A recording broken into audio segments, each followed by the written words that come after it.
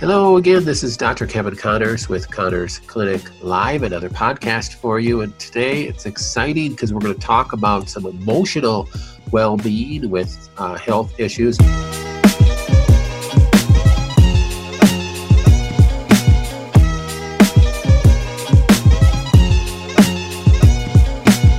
I have as our guest Cheryl Hanna. She is with Kinesionics, Integrative Healthcare in Prince George, British Columbia, way up north of Minnesota, I think, right? Quite a bit. But probably not too much temperature difference. No, it's a beautiful day today. Is it? Yeah, we got a nice sunny day, but it's 2 degrees. So, okay. So Cheryl, tell me a little, let's start with introducing you to our audience. Tell us about you and how you got to be doing what you're doing right now.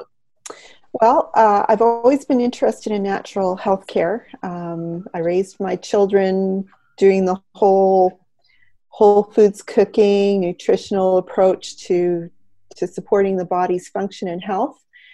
And I have 12 children, and when I got pregnant with baby number 11, I broke out in this horrific rash that went from my neck all the way down to my knees. And I could tell you within 5 minutes if I had eaten the wrong thing, because I was just starting to have reactions to everything. And so basically what happened was I had an incredible yeast bloom, candida. Sure. Progesterone feeds candida, and with that many babies under my belt, my body was just right. And unhappily, conventional medication didn't have much to offer that wasn't somewhat toxic to my baby as well, so that was kind of ruled out. And I happened to run across a fellow who uses something called muscle response monitoring, or applied kinesiology, or muscle testing. And within a couple of weeks, he had me straightened around using natural herbs and supplements. And I was hooked from that point and went, okay, how do I learn how to do this? And then things just kind of progressed from there. Oh, that's great. That was how many years ago? That was nearly 20 years ago that I goodness. started on this path, yeah. So what does your practice specialize in now? Well, we cover all sorts of things, but I've been working on everything from brain injury to tumors to learning disabilities. And one of the things that seems to be coming up a lot for me lately is working with people who have PTSD, depression, and emotional trauma that they haven't been able to overcome using conventional talk therapies and counseling and stuff. So when we specialize in cancer, as you know, but when we talk about causes of cancer, always emotional, there's an emotional piece to it, you could say. I don't think there's necessarily usually emotions as a major cause, but there's a piece to that. And as far as overcoming the disease and healing from it, if you don't address the emotional piece of just, it's a scary thing when you hear the C word. Yeah. And many people get scared to do even a treatment protocol that they don't really want to do, or if they were thinking correctly. And then there's all sorts of fear and anxiety that they have to go through. How would you take somebody with a serious diagnosis and kind of walk through a procedure? Because they don't have to be in your office, right? No, you can do this at a distance. How would you walk through somebody with a cancer diagnosis to help them uncover that emotional side that they need to deal with? Well, the really interesting thing about muscle testing and the way muscles work is that they're directly tied into our nervous system and our endocrine system, and we can detect a change in the state of the muscle through testing, and depending on the input we give it. And the input can be verbal. So I can ask a yes-no type of question and get a response back from the body. And what that allows me to do is to actually address things at the causal level as opposed to just dealing with the symptom. So some of the research that's now coming out through things like polyvagal therapy and stuff like that is that we know that when people have adverse childhood events or trauma that could come from life experience that they've had, those things will actually affect us on all different levels of the body. So people will develop autoimmune disorders, which basically cancer is. The body's not seeing the cancer to deal with it appropriately. Right. So we go in and we just ask the body, okay, in order to address this issue here, where do we need to start? And everybody has a library of information contained in their biofield. And I'm just accessing that information through the muscle tests, and the body will tell me we need to deal with this particular issue. Here's a key word that ties into that issue that they need to think about, and then we just figure out which circuit of the body we're going to correct around that issue. And what's really interesting is the way the body will drop the stress out of the system once that circuit has been corrected. Do you use things like Bach flower remedies or essential oils or Yes. acupuncture points? I don't. I use a form of needleless acupuncture. What we're actually doing is I have a set of tools here that are made from quartz crystal that have been programmed with scalar energy, and they contain all the frequencies for all the different meridians. So basically what we're doing is we're using the meridian almost like it was a circuit board that you would find in your home. So if your breaker blows out, the energy doesn't flow and you can't turn your lights on. What I'm doing is I'm just asking which circuit is blown out around this particular issue. And then in the face of that issue, we retune the meridian system. And once that circuit is completed, the energy that flows in the body that also carries data that tells the cells how to work properly, it gets restored. And then the body is able to start healing itself where it couldn't before. Well, then that's really the basis of traditional acupuncture, is that imbalance is the cause of disease.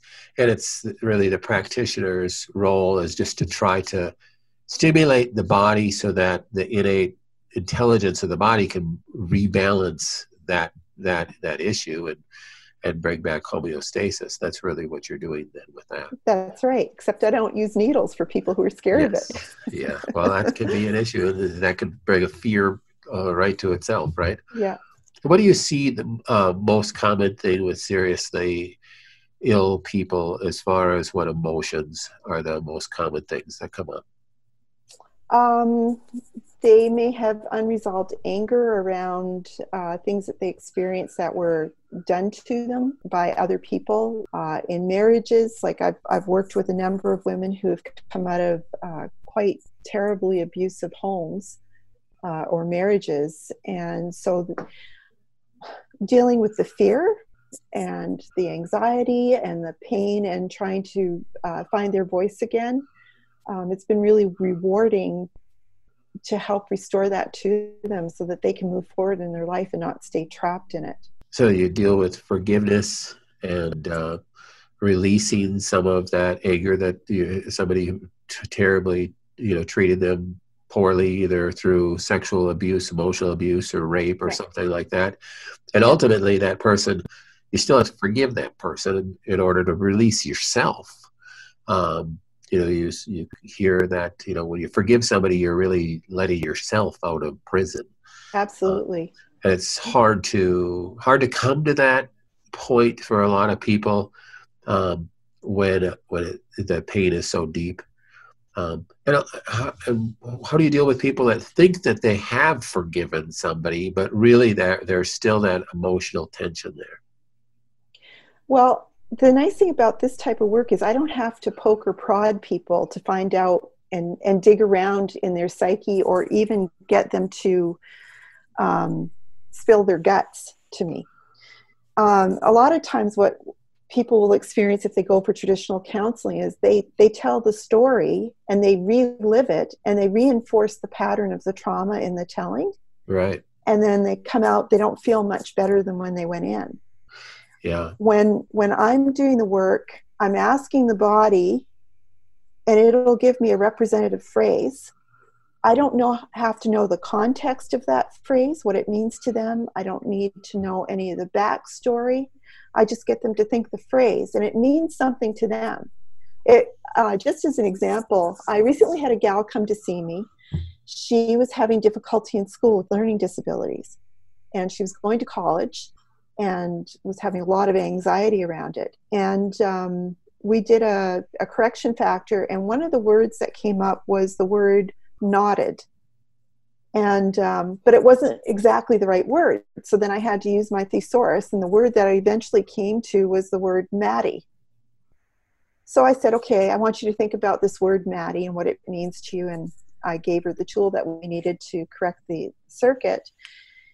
And I'm thinking Maddie in terms of knotted, tangled mess. Uh-huh. What it actually was the name of her friend, Maddie. Oh my goodness. But that's how the body got me to the right word. Wow. So That is crazy. yeah. It's amazing how the body works and responds, and people try to untangle that themselves. It could take forever, and you may never still untangle it. That's right. And I like what you said about, doing talk therapy can actually be detrimental because it's reinforcing from a neuro psychological understanding. It's reinforcing neural pathways. Yes. So when you're just building that neural pathway and reinforcing that neural pathway, you're strengthening that pathway, and you're making the problem worse. That's right. When you continue to talk about it, and just reinforce the issue and the emotion that's tied to that. Yes. And we know now that the way that you think, we have a saying in my line of work that your biography becomes your biology. So if you don't deal with the biography of your story of how you got to where you are today, if you don't address those issues, you will stay stuck in those patterns. They're really hard to break out of. Right. Even, emotional stories and abusive stories, you just continue to relive that in your mind, Yes. when you tell yourself that same story. That's right. And that's where you talk about, from a spiritual standpoint, we talk a lot about the freedom that's in Christ. If you can turn those things over to Him and let Him bear that burden, it can be, instantaneously releasing for people. But even, when we see cancer patients, we have a lot of patients that, are strong believers, Mm-hmm. in the Lord, but they still are so stuck in certain ways and obsessed about their disease, or even obsessed about healing. And we try to tell them that's not a good place to be. And it's sometimes difficult to talk through that with people. Yes. Well, fear and creativity cannot exist in your mind at the same time. Yeah. Fear and learning cannot take place at the same time. If you're in a fearful state, like a kid who goes to school is full of anxiety, will not be able to learn. But if you can deal with the fear, that frees you up for other options. And so, it says we're to make our bodies a living sacrifice. And that the way that we transform ourselves is through the renewing of our mind. So if you can get those stuck patterns of thinking that are in your brain, if you can unstick them, I like to say that we get stumbled by life. This work helps to unstumble you. And it frees you up to other options and other ways of being and doing things. And it makes any of the treatments that you're doing naturally to support the body function, they just take off, and they work so much better when you get that junk out of the way. Yeah. Well, we would love to utilize your services and refer people your way. Remind us again where your clinic is at and your website and how to contact you. I'm located in Prince George, British Columbia, Canada. But people can use your services at a distance, so they don't have to travel to Canada. That's right. Yes, I actually have people who have changed blood work as a result of seeing me. That's So we great. have objective evidence that it works. Oh, you can contact me by sending me a text at 250-552-3495, or you can find me on my website at www.kinesionics.ca. So KINESIONICS.ca. Well, thank you so much, Cheryl. I'm gonna ask you politely if you would be a guest again, so we can continue to dig into this subject. I think it could be really helpful for a lot of people. I would be So delighted. that'd be Thank you. great. Thank you again, and we'll see you next time. Okay, bye for now. Bye bye.